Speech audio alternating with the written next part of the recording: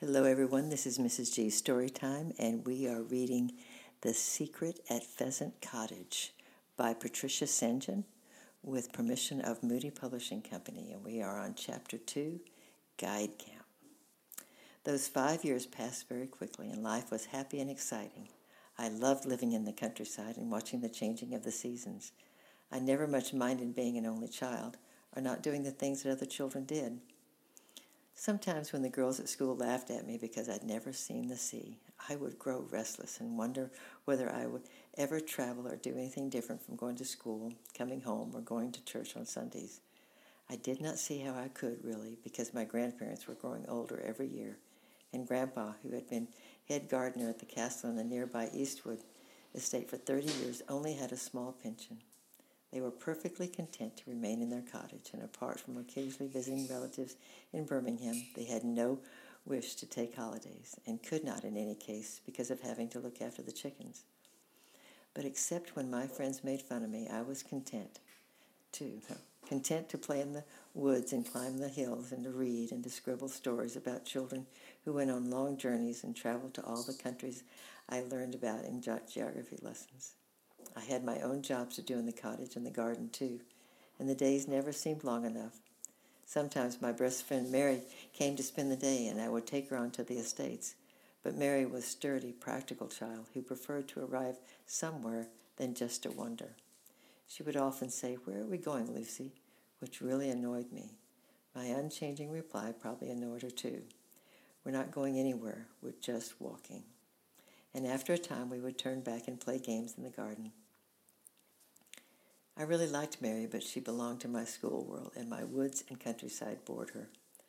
But from all my happy childhood memories, one event stands out, clear and unforgettable, and that is the Whitsun Guide Camp in Clotswold, where I was 11 years old. When Gran told Captain that I could go, I was so excited I could hardly sleep for 2 nights. And when we actually set off in the bus with our knapsacks and beddings, I could hardly speak. I sat squeezing my clasped hands between my knees, bottling up all my joy because living with elderly people had made me a rather quiet child.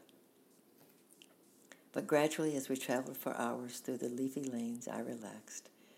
We sang, we chattered, we giggled, we ate sandwiches, drank lemonade out of bottles, and there we were, high on a hill at the edge of a great beech wood overlooking Gloucester's Plain, and Captain and Lieutenant were showing us where to put up our tents and how to light a fire.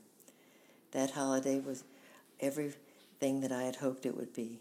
I shared a tent with Mary, and every waking hour was thrilling, from the moment we crawled out into the sweet-smelling morning to the moment we snuggled into our sleeping bags in the dark, shrieking in pretend terror when the owls hooted in the woods behind us.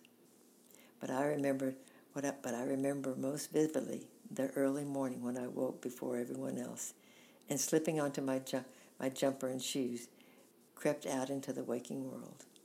The sun had not risen long, and a cuckoo called from the beeches. Captain was up and wandering about, and she saw me.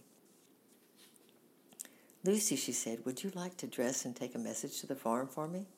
Straight through the woods and climb over the stile across the hayfield, and you'll find the farmers milking the cows. Ask them to save us 15 fresh eggs, and we'll fetch them later." I was slipping on my dress when Mary's tousled head appeared out of her sleeping bag. She blinked at me.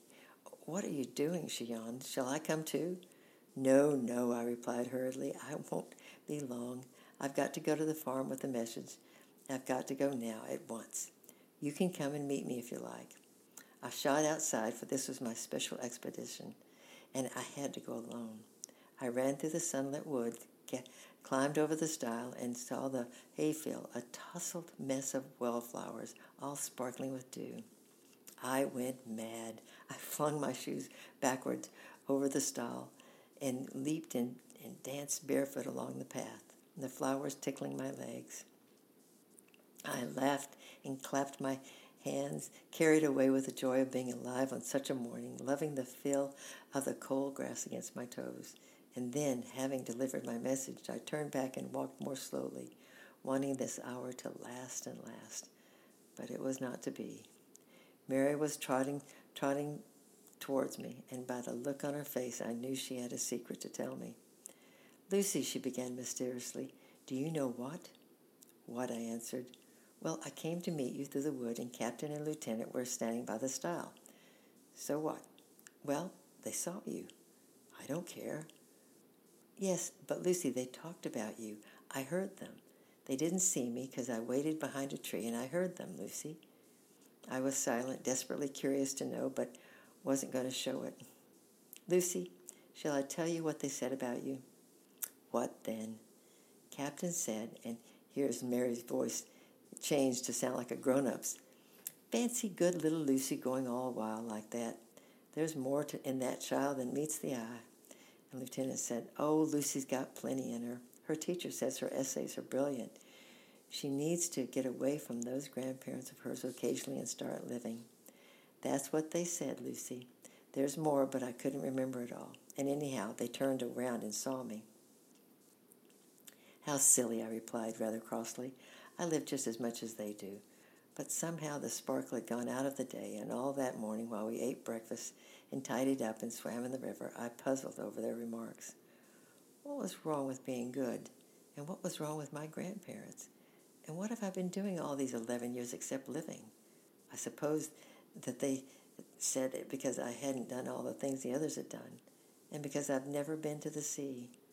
But after all, they knew nothing about my real life, and they'd never even set foot in Eastwood Estate. I felt rather cross all day, and they must have wondered what was the matter with me until the delight of the cooking sausages on the campfire drove the whole thing out of my mind. But it had stirred up all the old questions. I was different. That night I lay awake for a long time with Mary snoring beside me and listening to the owls and the rustle of the beech trees, and tried to remember the face of the tall man who had gone down on all fours. But it was no good.